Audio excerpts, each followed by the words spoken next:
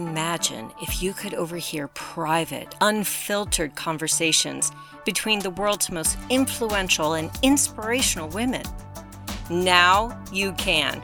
Welcome to Leadership Global, where you'll hear from inspiring leaders who will help you define your vision, grow your leadership, expand your influence, and increase your impact to leave a lasting legacy.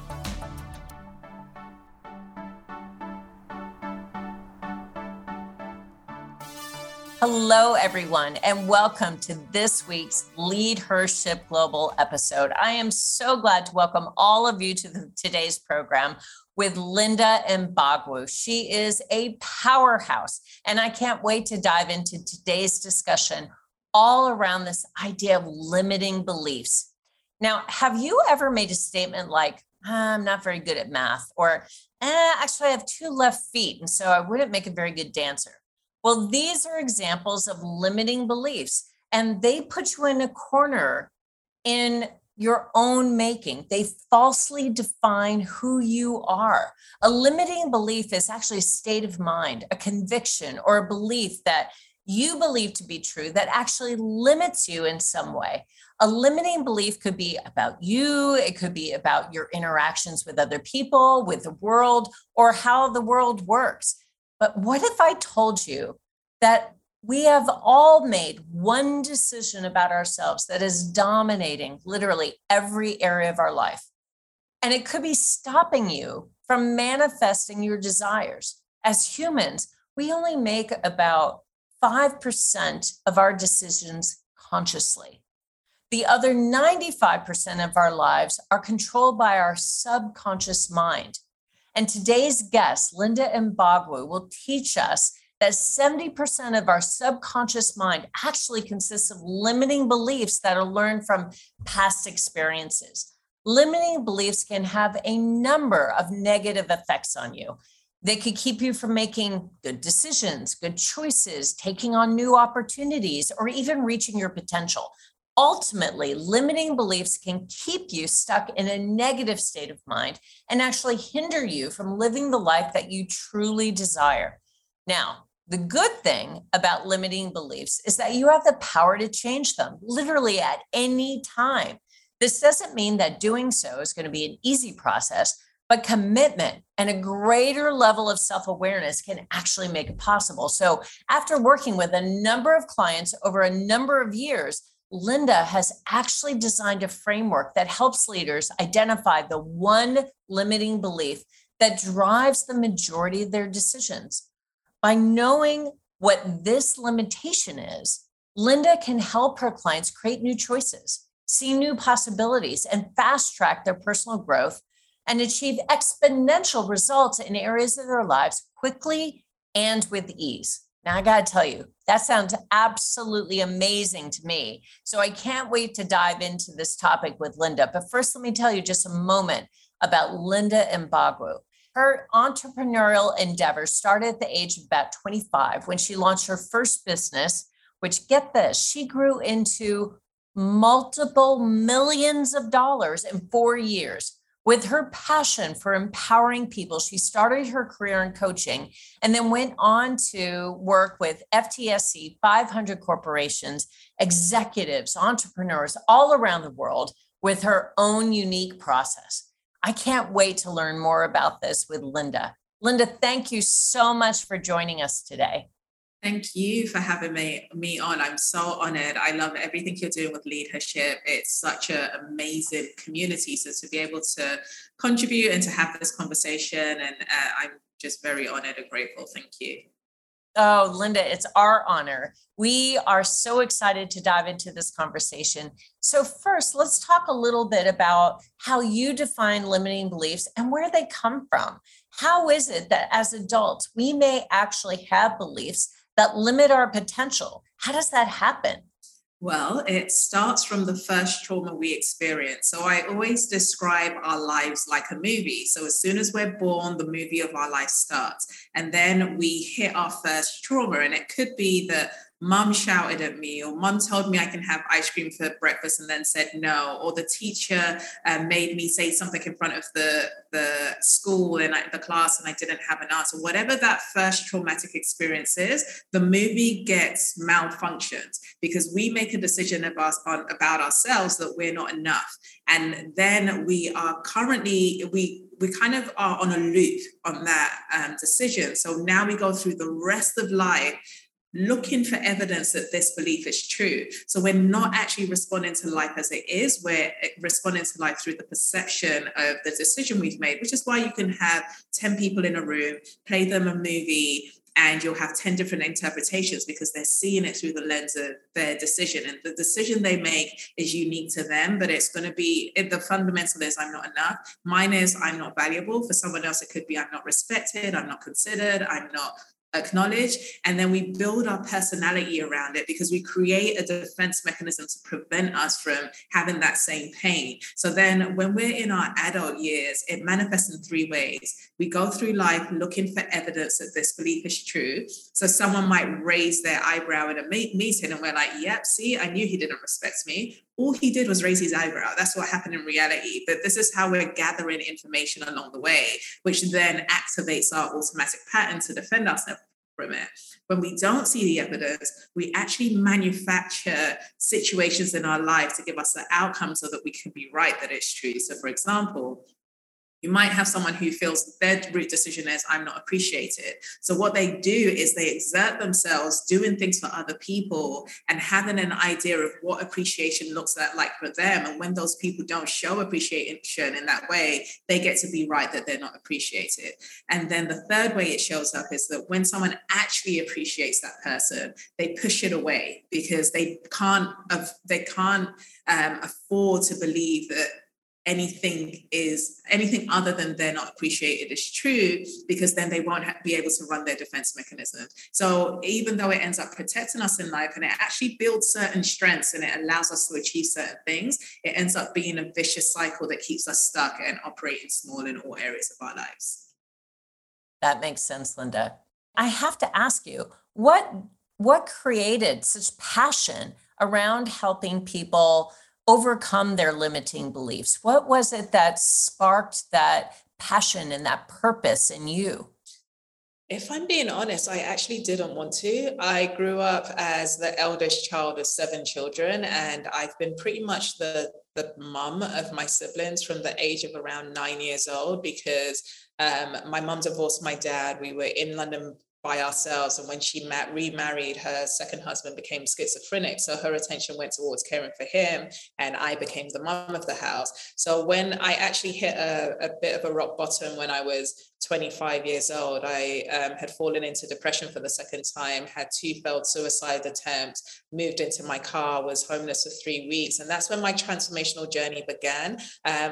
Thank God for my mum. She introduced me to meditation at the age of 11. So I had a spiritual foundation, but I started noticing in my late teens that I had these 2 ways of being. One was really grounded and focused, and the other was angry, controlling, resentful, just not really a nice person to be with. And I put so much pressure on myself to be a certain way. And I was working 12 to 18 hours a day, sometimes doing all-nighters. And I had this ambition to become a millionaire so I can take care of my family. And the pressure I was putting on myself eventually broke me. And when I started working with coaches, that's how I started understanding, even though I knew the truth of who I was from a spiritual sense, how I had formed my personality. And it was through the coaching that I started breaking some of those limiting beliefs and catching them in action and making different choices. But my coaches would tell me that they think I would make a good coach, and I would fight them and say, I've got no interest in being a coach whatsoever. Why would I go from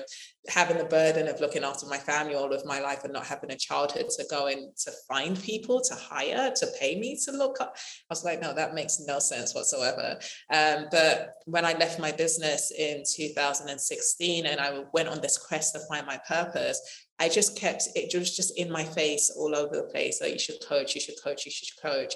And when I had my first client and was able to get the results that I was able to get for him, if the level of fulfillment and excitement that came from that was something that it's still hard to describe. It still has that effect on me. So that's when I started making sense of my past and thinking, maybe I've gone through all of this to prepare me to be able to support others in areas that are challenging them and holding them back. So that's how I got into it. What an incredibly inspirational story, Linda. And thank you so much for being so open and sharing such a very personal and traumatic journey. Holy cow. But it does make sense that all of your past led you to this point to lift people up, to help encourage them, to help support them as they overcome their limiting beliefs. So if I were a client of yours, how would you begin the process of identifying what those limiting beliefs are that I may be adhering to? If I were to come to you, I would say, I have no limiting beliefs. I think I'm amazing. So how would you begin the process of uncovering what those limiting beliefs really are? Yeah, so if someone comes to me and says they have no limit in belief, then I automatically assume that they should be a guru because they're enlightened. So that's the first thing.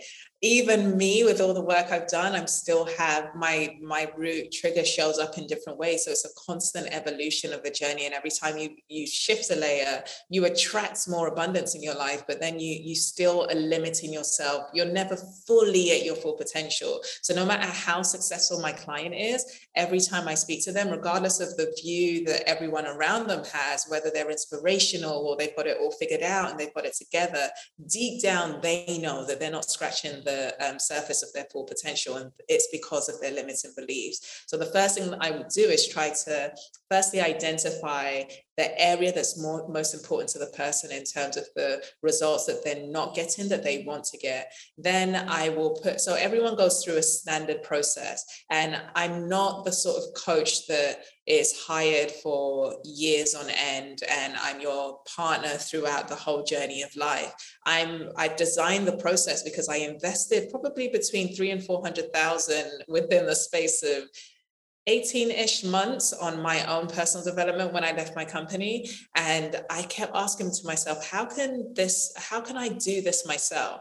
And I've created the process to be able to facilitate other people in becoming their own coach. So the first thing I do is put them through the first phase of my power framework, which is helping them get to that root belief. Because once they know that, they don't need to know anything else. It's like 10 years of therapy in one. You never need to look at the past. And the process is designed to look at 8 painful or traumatic memories you have from your past. And I ask some very specific crafted questions against each of those stories. And what the client starts realizing is that they're giving me the same answer for all of the stories, and it's because we're just running one pattern. But this is the first time they start becoming aware that, oh wow, I've been thinking that that person did something to me or that situation hurt me, but it's just my interpretation of what's happened that has caused me the pain. So once we figure out the pattern, then I have a way of drawing it down to the root belief. And then once we get the root belief, I test it against some recent triggers to see if it's at the root of what, because it could anything from like stumping your toe on the table to going through a breakup. You're always making it mean the fundamental root belief minus I'm not valued. So I stump my toe and I believe that I don't value myself enough to not be silly enough to stump my toe. So I judge myself, and that's what it causes me the pain and anger or frustration in relation to that issue. So once we find the root belief, the second phase of the program is to get the person very connected to how much the root trigger is pretty much running all of their lives. So you said something at the start, which is very, very important in this process, that 95% of everything we do is run by our subconscious mind. So a lot of us think we're in control, but we're just on autopilot based on the patterns that are stored in our subconscious mind. And 70% of those are limiting beliefs. So because we're so numb to how many times we're triggered during the day and how many times we're operating from that limited belief, the first assignment that all my clients have to do is observe their triggers. And all of a sudden they realize they're triggered more than they're not. And then they get frustrated, which is they're like, what do I do? What do I just keep watching it? And the reason I just get them to sit with it and observe it and just notice how much they're triggered is because if they're sick and tired enough of it, they might build up enough willpower to go against it, because that's the last thing your mind wants to do is step out of your defense mechanism, because you literally will feel like you're going to die, because your mind is designed to protect you. So once you become aware of it, then I teach you how to create a little bit of space between the reaction, from the feeling of the trigger to the reaction.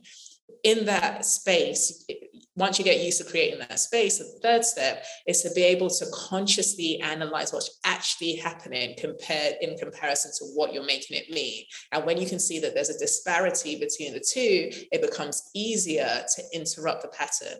And the way to interrupt the pattern is to do the opposite. So the root trigger is the reason why you're interpreting the world through a lens of pain. But the opposite to that is your purpose. So I said earlier that the pain that we go through in our childhood, it trains us for our gifts. So someone who didn't feel a sense of belonging when they were a child ends up being someone who is really, really good at creating a sense of belonging for others, because they knew what they wanted to be loved. So they become an expression of that way of loving.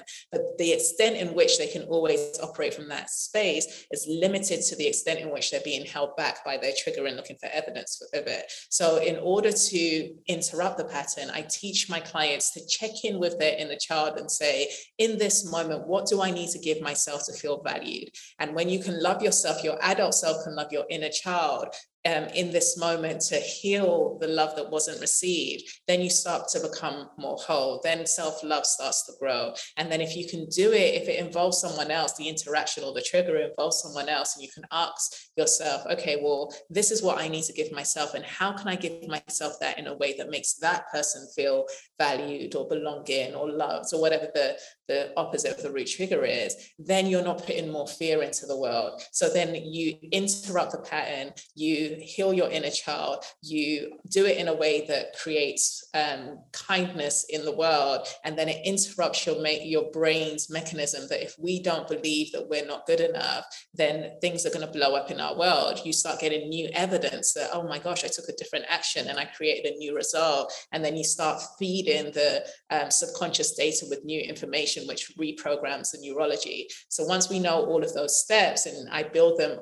so that you can get used to doing them, then we go into application. So I get my clients to pick a really ambitious, audacious North Star goal that they want to achieve, whether it's attracting a new relationship, whether it's getting a promotion, start growing their business, raising investment, whatever the case may be. And then we work on taking a massive action every week, because by creating that big action, all of the resistance is going to come to the surface. And then that gives us data to use those tools to interrupt it. And that's when magic starts to happen in their lives. They start to see lots of synchronicities and opportunities start popping up, and they create immense results. And even if they're focusing on one area, because they're fundamentally shifting the pattern, everything else starts to change in their relationships, and their relationship with themselves, their relationship to their family, their relationship to their colleagues, the results in their business, etc. And so that's the whole process.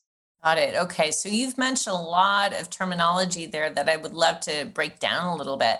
So one of the things that you talked about is triggers and resistance, and then root beliefs. And you noted that there are 8 traumatic events that normally happen over the course of time that end up kind of creating a bit of a pattern around a root belief.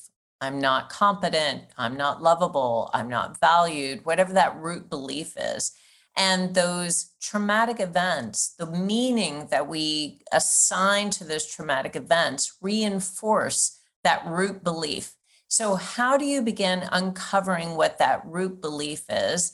And then can you give us an example of some of the triggers that might manifest for our audience, that might manifest in a daily life that would reinforce that root belief that was caused by the traumatic experiences?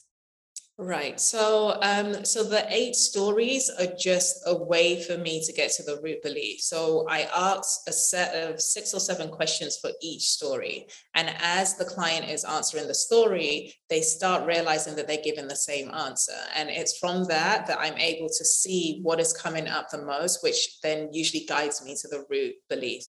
That's great. And then we also talked a little bit about, you talked about resistance and triggers. So I'd love to have you define that a little bit and talk about what are some of the triggers that our audience could be experiencing on a daily, weekly basis that might, again, reinforce that limiting belief that they may be suffering from. Yeah. So a trigger is a low vibrational emotion. So as humans, everyone says humans are complicated. We're really not that complicated. The 2 types of emotions we're having are either fear-based or love-based. The fear-based emotions are what we might term as negative emotions. So they make us contract, they make us want to retreat, they make us want to defend ourselves and protect ourselves and justify ourselves. So that could be anger, irritation, sadness, all of these feelings that are negative. And then there are expansive feelings like happiness and gratitude and love, and those are high vibrational emotions. So usually when we're feeling a low vibrational emotion, we send a message to our brain that that's a trigger, so we need to protect ourselves. If someone or something has made us feel sad, we need to run our pattern in order to be safe. So the examples of the types of trigger that the audience might experience could be, I am a small business owner and I know that I need to get my work out there. But if I believe that I'm not valuable, then I'm scared to put out a social media post because people might not value my work. And then that might make me believe that I was silly for even trying to start this. So that will stop me. I will do everything else and distract myself and be busy with everything else, but doing the thing that I need to do that's going to get my business to the next level.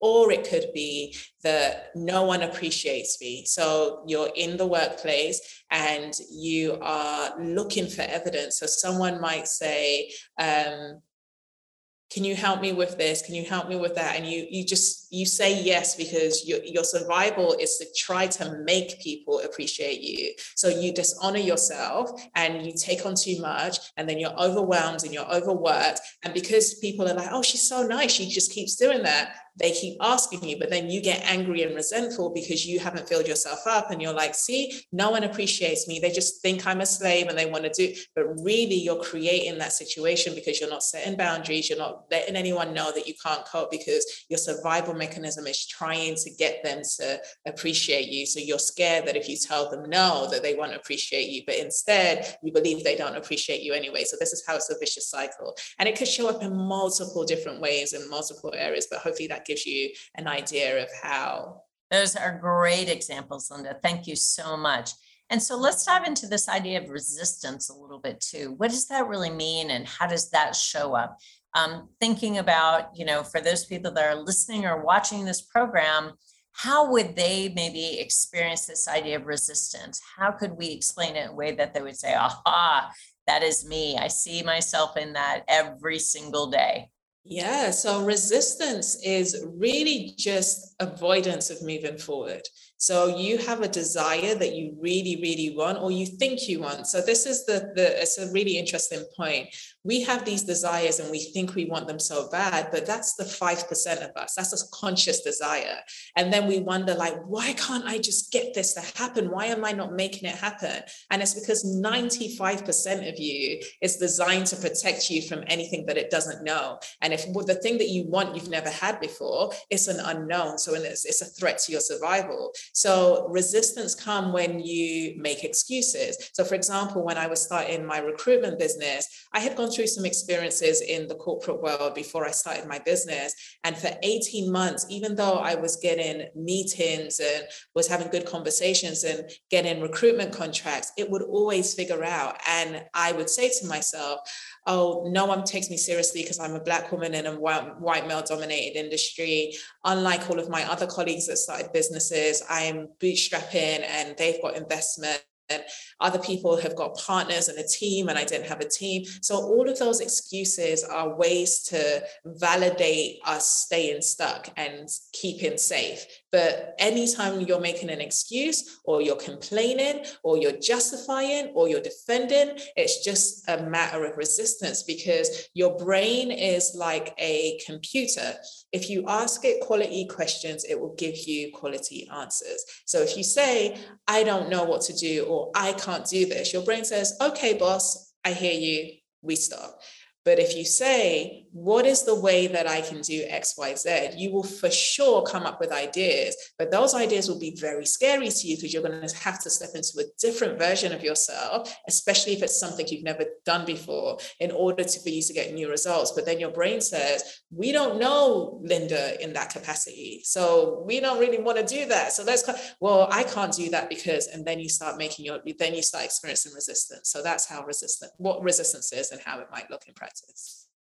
I love that. And you make it so simple. Every time I make an excuse, every time I procrastinate, every time I start comparing myself to others negatively, every time I start feeling like a goal is insurmountable, an objective is too hard, I'm not enough, I'm not sufficient, I don't have the right background, the right education, the right connections, whatever it is, that is a form of resistance. So I love that, Linda. You've made that so clear and so easy. So if someone says, okay, you know what, based on the incredible advice and guidance of Linda, I get it now. Like, I really understand probably what my limiting belief is, probably where it came from, absolutely how it's triggering me, and even where I'm throwing up a lot of resistance to change. I get it now. I understand that.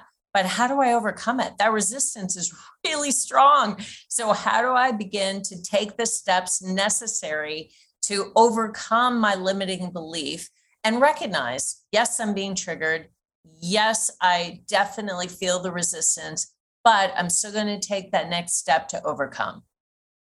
So it's a really simple answer. The way to overcome it is to feel the fear and do it anyway, because on the other side of that, you give your brain more information, new information. You build self-confidence because you overcame it, and then you know what's possible, so then it's easier to take an action again. But again, that's easier said than done. So the reason why I put people through my process, a lot of people are going to listen to this and say, oh, that's mine, I'm not valued as mine, or I'm not considered as mine.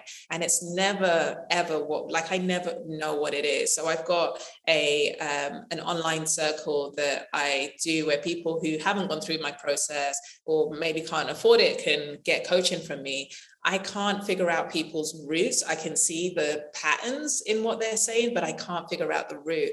There's something freeing about, it's almost like if something is in the background running you and you don't know what it is, then how do you know what to do about it? But there's something about becoming very hyper aware of exactly how you're creating every single result in your life that gives you a little bit more power to push past that resistance that comes through, because now you're not playing, you're kind of not fooling yourself. You're either in your limiting belief or you're outside of it. There's no confusion, there's no room for excuses, there's no anything like that. So the simple answer, but difficult answer, is to take actions in alignment to what you want, regardless of the fear that you feel. If you do that consistently, you will reprogram your limiting beliefs and it's a constant journey. So some of my clients get frustrated because they experience this new level of expansion and then they hit their next level of growth. And I say to them, get used to enjoying the process. Treat life as a computer game. Once you figure out a level, you create expansion. So the level of problem that you're going to be dealing with at this level of expansion is going to be greater. So it's going to call for a greater part of you, which means you're going to have to deal with your limitations on a different level, and you never get what you can't handle. So instead of trying to have an attachment to, I will be set when I don't have any limitations, it happens to some people. People experience enlightenment, but don't make that your goal. Make it a curiosity. Like, I'm excited because I'm feeling fear. So that means that on the other side of this, I'm going to like experience a new version of myself and see new experiences. But yeah, so the simple answer is take actions in alignment with what you want, regardless of the fear that you have, because your brain is reacting like you've got a lion attacking you, and that's not the case. So if you can get clear that you're just creating some past trauma and projecting it onto the present experience, then it might give you some courage to take the action regardless. And if you do that consistently enough, you'll stop being scared about that specific thing and then face the next level. And I've got to think that that's where having a coach or an accountability partner like you is so helpful, because it's easy to sort of say, I'll deal with that tomorrow, or I'll think about that later, or, yes, I'll face that fear, but not right now. I'm really busy. So there's lots of ways of sort of edging around doing the necessary work to take your performance to the next level and really, truly overcome your limiting beliefs. So working with a coach, working with an accountability partner that really does encourage and support you through the journey, I would think would be really the key to success there. And Linda, I can think of not a better coach, not a better partner through that journey than you. And for all of our Lead Her Ship Global audience members, I just want to remind you that, we've had the privilege and pleasure of speaking with Linda Mbagwu, who is an investment coach, an alignment coach, a speaker, an entrepreneur, and who obviously is an incredible expert in limiting beliefs. So Linda, at the very end of the program, for all of our guests, I ask one question uniformly, which is about leadership advice. And through your journey, you certainly have experienced a lot of advice and guidance from other leaders, as you have also provided quite a bit of leadership advice. So what would you share with our audience that has made a really big impact on your life? The number one thing is to make your personal growth a priority, because you cannot give to others what you're not giving to yourself. And leaders come out and they say, I want a team that is fearless and motivated and innovative, and they have this pressure on their team, and they may be a little bit more of those things than their team members are. But if they really truly look within and ask themselves, am I showing up like that in my world and in my responsibilities? The answer is usually no. So you cannot give what you don't have. The more you expand yourself and release those limiting beliefs, as we're speaking about, the more you expand your capacity to support others to do the same. So that would be my key advice. If you have a team or you have a business, usually your reality is reflecting where you are. So if there's things that you're frustrated about with your team, you are the reflection. They're showing up like that because you are showing up like that. So use your external results or external relationships to have you look within, to ask yourself, what am I doing that is causing this result to happen, and what can I do to transform it, and what new actions will have me step into the type of leader that I want to be to produce the results that I want to produce. And if that's your one commitment, then you'll be a magnificent leader, because your reality will reflect who you are. Oh my gosh, what wonderful advice, Linda. Thank you so much. And thank you for spending 30 minutes with us, sharing your incredible expertise, your incredible perspective, and also your lived experience. We are so grateful for your willingness to be so open, so transparent, and so inspirational. So thank you so much, Linda Mbagwu. Thank you so much. I really enjoyed our conversation. Thank you for joining Lead Her Ship Global's award-winning podcast. As a member of Lead Her Ship Global, you have the opportunity to meet inspirational leaders, create lifelong friendships, and be surrounded by others who are invested in your success. Join our global community of inspiring women in leadership, women who will help you create greater levels of impact, support your personal and professional breakthroughs, and help you accelerate your success. Don't miss out on the opportunity to show up, speak up, and step up in your professional and your personal life. Find out how you can join us at leadhershipglobal.com.